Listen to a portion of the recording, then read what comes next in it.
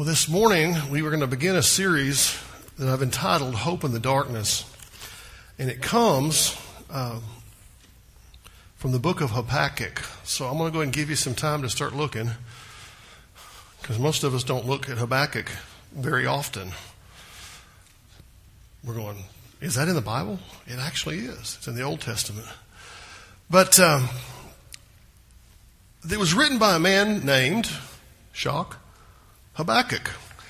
He was a prophet of God who lived late in the life of the kingdom of Judah. Now, y'all know I love history, so bear with me for about 2 minutes if I give you a quick background, because I think it'll make sense and it'll help us as we look at this story over the next few weeks to know where he is in time. Just like we live in a day when we live in America in early 21st century, they lived in a culture that was a particular situation, a particular political environment, all those kind of things. I could spend an hour, Bill, but I won't.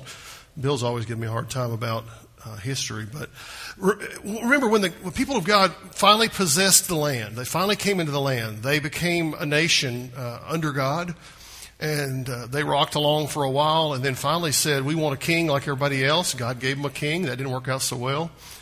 A guy named Saul, and he was replaced by David. And then his son became king. And when Solomon rose to the throne, God was on the verge of doing some really amazing things. And he did through them. And they built the temple in that time. And they expanded the borders of their property as big as they would ever be. It was a great season of life. However, when he died, there was a division. And the land was divided into two nations. One was called Israel and one was called Judah. Israel was the northern 10 tribes. But Judah, along with Benjamin, maintained the capital. They had the seat of government. They had the temple of God where they could worship. And so they held on to that. Well, over time, finally, the northern tribes were dispersed to the winds as they were destroyed at about 700 years before Christ by the Assyrians, who came and just exported those people all over the world. We think of the people of Israel coming back to the promised land. These 10 tribes never really came back because they were scattered. They were replaced. They imported people from other nations and they intermarried in that land, and they created a group of people called the Samaritans that show up in the New Testament later. So there's a connection there. But that's not the people we're going to be looking at. We're looking at the southern kingdom. This is the kingdom that survived. This is the kingdom that had the temple. This is the kingdom that had the presence of God in their land. Because that's where God resided, was at the temple. But they struggle with faithfulness as a land. And in their time period, in Habakkuk's time period, they're facing the Chaldeans from Babylon. This group had risen into power, or were on the ascendancy, if you will. And what God was about to do was to bring destruction on the land of Judah. And in their minds, they thought to themselves, there's no way God would let that happen to us. We're God's people. There's no way this could happen to us. We have His presence at the temple. We have the Ark of the Covenant. We have the place of worship. We are God's people. There's no way this could ever happen. They couldn't even imagine such destruction coming on them. We're worshiping correctly. We're doing the right things. We're in the right services. We're in the right places. We're giving the right things. They've even had a renaissance by a young king. Josiah had come to the throne just before this time period, and they had led back to faithfulness. But in the midst of all of that, God is about to do something that they can't even fathom. And they're going into a season where, as a result of poor leadership, a bent to wander, as we all struggle with, they're facing a coming storm, and Habakkuk brings this prophecy into it. It's only 3 chapters long. If you skim through the book too fast, you miss it. That's how small it is. And yet there's a word here that I want you to grasp over these few weeks together as we talk about this, that there is hope even when things look hard. Even when it's dark all around, there is hope. Our passage today centers on what is commonly called the prophet's first complaint. And then God brings answers to it. So what we're going to see are 3 basic questions and 4 quick answers, and then some thoughts to it, and we'll probably go home early today. Everybody holding your breath? That's what I thought. All right. A Baptist preacher, short-winded. That's not even possible, is it? Let me draw your attention to verses 1 to 4 first. Go ahead. Cry out to the Lord. Go ahead. Cry out to the Lord. Look how it starts out here. It says, the oracle that Habakkuk the prophet saw, O Lord, how long shall I cry for help, and you will not hear, or cry to you violence, and you will not save? Why do you make me see iniquity, and why do you idly look at wrong? Destruction and violence are before me. Strife and contention arise. So the law is paralyzed, and justice never goes forth. For the wicked surround the righteous, so justice goes forth perverted. If it wasn't written in the Bible, we might think it was on the pages of today's newspaper. These words. You think, man, everybody seems to get away with murder. Literally sometimes, doesn't it seem? The world doesn't seem to have much justice anymore. Justice, when it is to put together, seems to be perverted. It seems to be messed up. So I think the 3 questions. Number 1 is this. Have God, you abandoned us? You go, how dare he ask God that? That seems like irreverent. But the first question, I think is one, if we were being completely transparent this morning, we would say, I've wondered that sometimes. God, have you abandoned us? Have you left us? Have you walked away? Have you ignored this place? Have you ignored your people? God, we've seen some good things. We've seen a good king come into our land, Josiah. He brought us back into fellowship with you. He cleansed the temple. He reinstituted worship correctly. They brought back the Passover into celebration. God, you've been doing some good things here. Yet there's a large number of people in the land still living as pagans who have rejected God. The prophet, he says, I've been crying to you for help. I see the violence in the land. I see the destruction in the land. And God, I've brought it to you in prayer again and again and again and again. Where are you? Some of us might think that's irreverent to ask God, where are you? Have you abandoned us? I don't think it is. Our God's big enough to handle anything. But this prophet felt abandoned, deserted, all alone. But notice this. Who did he turn to in the midst of that? To God. He comes in the darkness asking God an honest question. God, have you walked away from us? Have you abandoned us? Second question he asks is this. Why do I have to look at this mess? What mess are we seeing? What mess are we looking at around us here? Look at this. Verse 3, he says, why do you make me see iniquity? And why do you idly look at wrong? Destruction and violence are before me. Strife and contention arise. What is this mess I am seeing in God, your land, your promised land? You've given us this place, and yet we're looking at a real mess here, God. Why are we doing that? Why are we looking at this? Why are these pages sticking together? Why are we seeing this, God? And at first glance, it seems that the prophet is complaining about how God is operating. And you stop and go, wow, that's pretty bold, isn't it? God, I think I could do better than you. None of us have ever had that thought, of course. But here he's thinking, God, what are you doing? And instead he asked this hard question, I think, of why as a follower, why do I have to see this? God, why can't I just not have to look at all this mess? This craziness in the world. Why do some of your people continue to live this way? Why are these things continuing in our land? It appears like the prophet is to him, if God actually sees what's going on, he must be ignoring it, or he's not even seeing it. God, what is in the world is going on here? There's destruction, there's violence, there's strife, there's contention. And you look at the political situation of the day, you can say, well, that's because the political situation is changing. And it was. The Egyptians have been defeated. The Assyrians are on the rise again. The Chaldeans are being pushed aside. We got a mess going on here in the political situation, and poor little old Israel's caught in the middle. But God's at work. The reality is, it really wasn't an external issue they were talking about. It was an internal one. Because God's people were struggling to be faithful. God's people were wandering from God. And the mess the prophet was seeing was indeed severe. And he just wanted to know, God, are you going to keep on ignoring it? Do I have to keep on looking at this? The third question is this, and I know we've asked this question. Why does wickedness seem to win? Why does evil seem to triumph? Why do the bad people win, seems like? The prophet asked this question, why does wickedness seem to be winning in our world? I don't know about you, but that's a question I sometimes ask myself. I look around at some of the individuals in our political world, and I look at some of the people in the media and all the success they have, and I think, God, why them? Why are they winning? Why are they in those positions of influence? Why are in those places of power? God, how in the world? Have you abandoned us? Why do I look at this mess? And why do they all seem to win? Sounds like a pretty common question, doesn't it? It's ones I ask. This old world, if you haven't noticed, seems to be spinning faster and faster out of control and further from God, doesn't it? I think all of us could agree on that.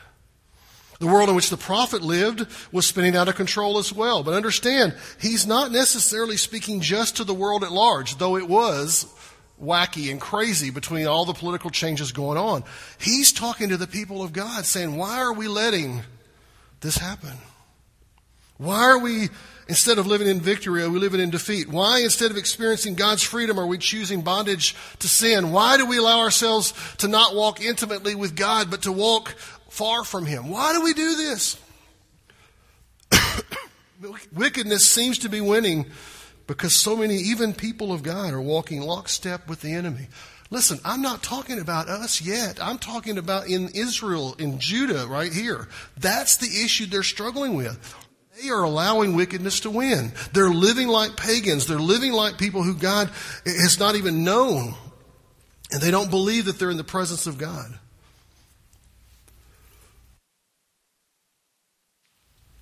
And Habakkuk had a complete freedom to cry out to God. What are you doing? Where are you at? What are we looking at?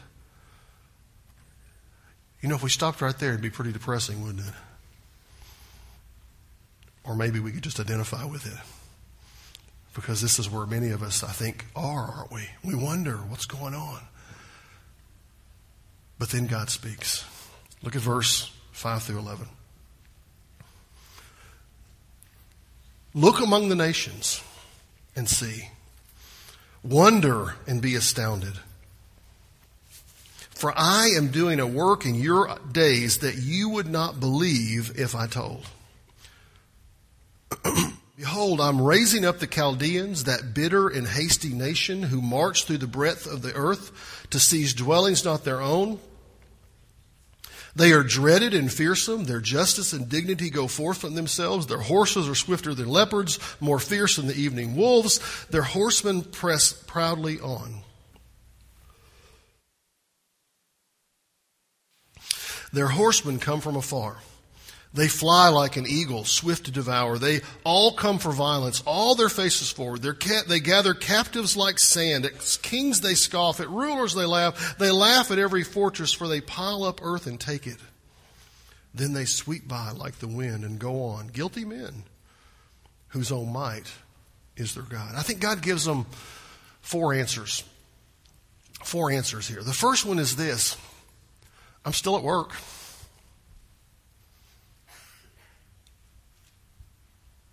We're not that far down yet, guys. I'm still at work. I'm still at work. In response to Habakkuk's crying out to God, he hears, I think, four answers. The first one is, I am still at work. It would be easy for them to look around at the mess around them and say, God, you've left. You've left us. You've walked away. We're not here anymore. Where are you at? Look among the nations and see and wonder and be astounded, for I am doing a work in your days that you would not believe if I told. God was doing something in their day he couldn't even begin to fathom as remotely possible. There's no way this could happen. If you told the people of Israel what God was going to do, they would go, man, there's no way God can do that. Our God doesn't work like that. God doesn't move in that direction. God doesn't do those kind of things. In general, the people of God back then had a narrow view of God. God, you can work this way. This is how you are able to work. And if you do anything outside of this, we can't understand it. They believe God worked one way, through his people. It's the only way God can work. God, we are your people. You've chosen us. You've set us aside. And we're special.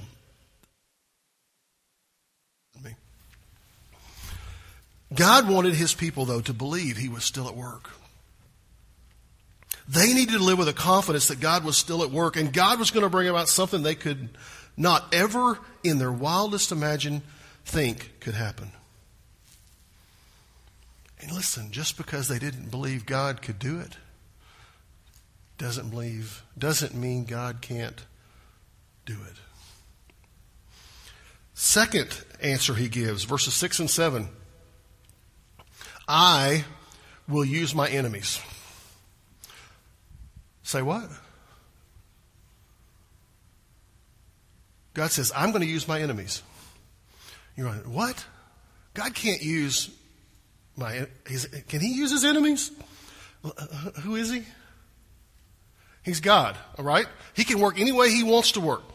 He tells the prophet he's going to use his enemies to accomplish his purposes. Look what he says in verse 6. Behold, who? I. Behold, I am. Who is the great I am? Y'all with me? The great I am is God himself. He says, I am raising up the Chaldeans. He's doing what?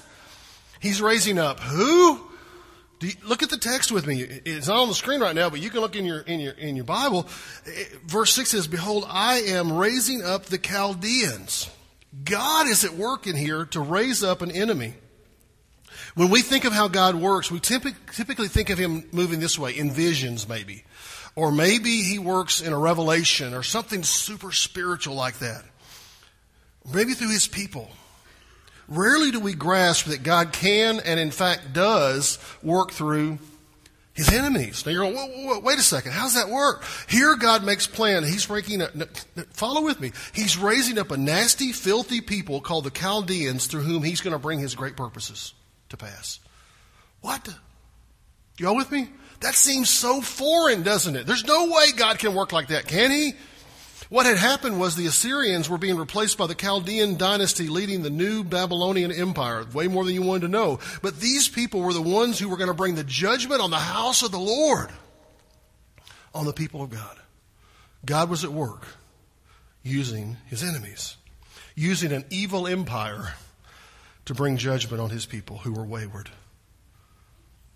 Using utter pagans? Yeah. So he's still at work. He's going to use his enemies, but look at this. He is going to work in his own time. Look what it says there. I move in my timing. I move in my timing. Look at verses 8 and 9. God's answer so far is he is still at work and will use his enemies to bring about his purposes. And God says, I'm going to show you my timing. My timing. Not your time, not their time, my time. Look at the text. It's right there on the screen this time. Their horses are swifter than leopards, more fierce than the evening wolves. Their horsemen press proudly on. Their horsemen come from afar. They fly like an eagle, swift to devour. They all came for violence, all their faces forward. They gather captives like wind. What he's doing here is talking about his time. He says he prepared these people from before they even knew what they were going to do to accomplish his great purpose, which is to bring judgment on God's people. You're going, where's the hope in this?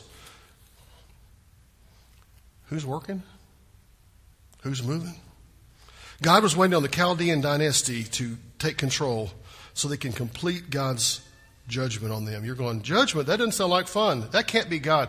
God says it's not yet time, but it is my time, and I'm going to do it in my time. It is my time, and I will move when it is correct.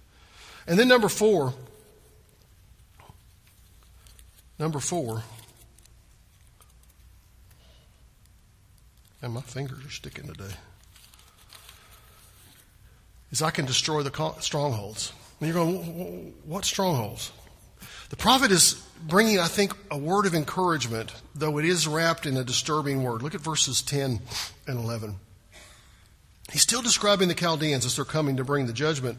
But here's what they're going to do. At kings they scoff, and the rulers they laugh. They laugh at every fortress, for they pile up earth and take it. talking about siege ramps and ancient battle techniques that we're not going to go into. Then they sweep by like the wind and go on, guilty men whose own might is their God. But who had sent these people to bring judgment on the people of God? God had. So here's what God's about to do through these people. He says, I'm going to laugh at your fortresses. I'm going to laugh at your strongholds. I'm going to pile up the earth around you. I'm going to take you, and then we're going to move on. They're going to move on. What the people of God had done was to do this. They'd set up other gods. That was part of their problem in the temple. They would set up false gods. They would sacrifice wildly and crazy things in the place of worship where God should have been revered. And they were doing things that were not honorable.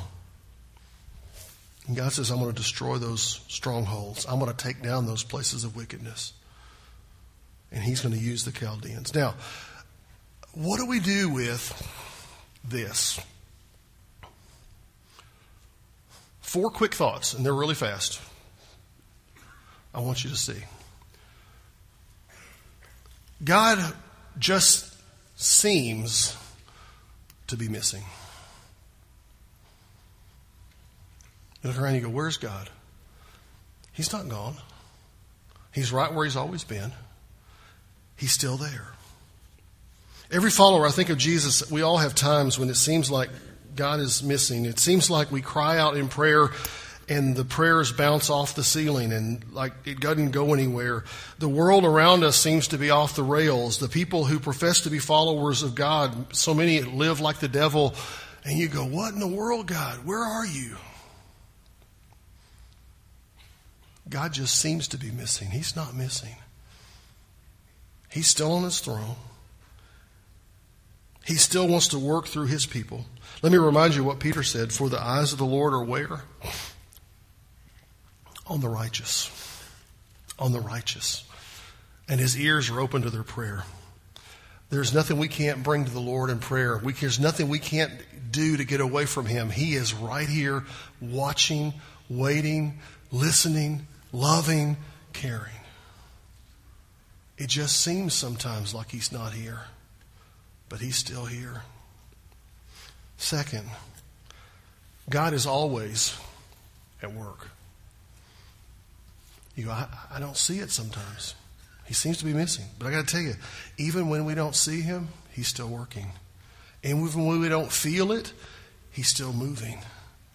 God is always at work. And even when we can't hear Him, He's still at work. They wanted to see just like we do, don't we? We want to see God. I want to see You work. I want to see the amazing things. I want to see the miraculous moment. I want to see. Sometimes we don't get to see those. Sometimes we're just the ones who are working behind the scenes, sharing and loving and caring, and then God does something in their lives later. He's always at work, though. John phrased it this way. He said, my Father is working until now, and I am working. He was always at work. He was always moving, doing. Sometimes we're tempted to think, God, You've left us to our devices. God's still at work. And it doesn't negate the reality of our consequences of our sins. But listen, God's purposes are going to be accomplished in His time, in His way. He's always at work. Third, God desires to purify His people. And you're going, wait a second, I thought this was going to be encouraging. It is. Let me ask you, mamas and daddies, when your kids, none of y'all's kids ever disobeyed you, but imagine that your kids disobeyed you. Okay, y'all with me? What did you do? You go, oh, well, keep going, it's fine, I don't care. We do that, we show them what? We don't love them. Instead, we bring our particular form of discipline, whatever it happens to be, to bear in the moment. Why? Because we want our kids to grow up and to learn how to be honorable, how to be moral, how to be good. And ultimately, as Christian parents, we want to raise them to be in the fear of the Lord. But the reason we do that is because we love them. So why would God bring judgment on His people? Because He really wanted to hurt them and make them really suffer, right? No. Because He wants to purify His people. The same thing with us. God loves His people enough to purify them. If you look at what the people of Judah were facing, destruction of their land followed by about a 70-year exile, it would be easy to think, God, You don't care for us. But that would be wrong. God's plan for His people including us, is to walk in fellowship with Him. He wants us to walk and talk with Him like Adam and Eve did in the garden before the fall. To have a relationship with Him with no shame, no fear, and a great confidence. But sin hinders that relationship. In fact, the short definition of sin is to break fellowship. What sin does is break fellowship. Your kid sins, it breaks the fellowship with you, doesn't it? You have to correct that. When we sin before God, it breaks our fellowship with Him. And we can do one of two things. We can either repent on our own, or He can bring about a purification on His own. I can tell you which one's easier. But God's not going to let it go. He was at work in their lives. Paul told the church at Corinth this: therefore, if anyone is in Christ, he is a new creation. The old has passed away. Behold, the new has come. We are new in Christ. We need to grasp that and hold on to that and get that. And once you answer the call to follow Jesus, life is going to be changed radically because we're in His presence. One more thing. I want to share this with you before we finish. God's going to win in the end. God's going to win in the end. God will win in the end. And this comes from this passage here in Habakkuk, the idea that God is in control. He's going to take care of whatever He has to, in whatever way He wants to, whatever means He needs to. You see, as a people who have trusted Christ, we need to understand that even when we face trials that are serious and difficulties and hardships, the ultimate goal of it all is a foregone conclusion. God's already going to win. I think sometimes we think, no, the world's stronger than God. The world's more of a mess. They're more powerful. They're more influential. They have this. They have that. No. Listen, none of the politicians and none of the social influencers and media folks have anything on God. He's going to win. We need to remember that. We think the world is fallen and is over and there's no chance. No. I'm confident of this. In the end, God wins. Paul said this to the Galatians. We've already read it once this service. I have been crucified with Christ. It is no longer I who live, but Christ who lives in me. And the life I now live in the flesh, I live by faith in the Son of God, who loved me and gave Himself for me. You know, the way we find life is to find Jesus. Who is the ultimate hope? Jesus. So I would ask you this morning, maybe you haven't come to that place where you've trusted Him. You go, well, I'm a good person. It's not enough. I'm a moral person. Not enough. I go to church. Again, not enough. Because it's not what we do, it's who we know. And if we've never met Jesus, if you've never met Jesus, you're lacking the one thing that gives you the hope you want. And that's Jesus. So how do you meet Him? You recognize who you are. You admit you're a sinner. You believe that Jesus died for your sins. And you confess Him. And say, Jesus, I trust you. You go, surely there's more to it than that. No. It's just trusting Him. Only trust Him. Only trust Him. That's where you find Christ. I'm going to give you an opportunity to respond here in a moment. The altar will be open. I'll be available to pray with you. But let's pray. Father God, we thank you for the opportunity to be in your house today and to look at your word. And to be reminded, God, that even though the world seems to be out of control, that at times we wonder, God, where are you? And there sure seems to be a lot of mess to look at. You're still God. And you still want to have a relationship with us. And we thank you for that. Father, I pray for those who maybe need to respond in some form or fashion. Maybe it's public, maybe it's private. We pray that you'd give them the faith to do that. In Jesus' name.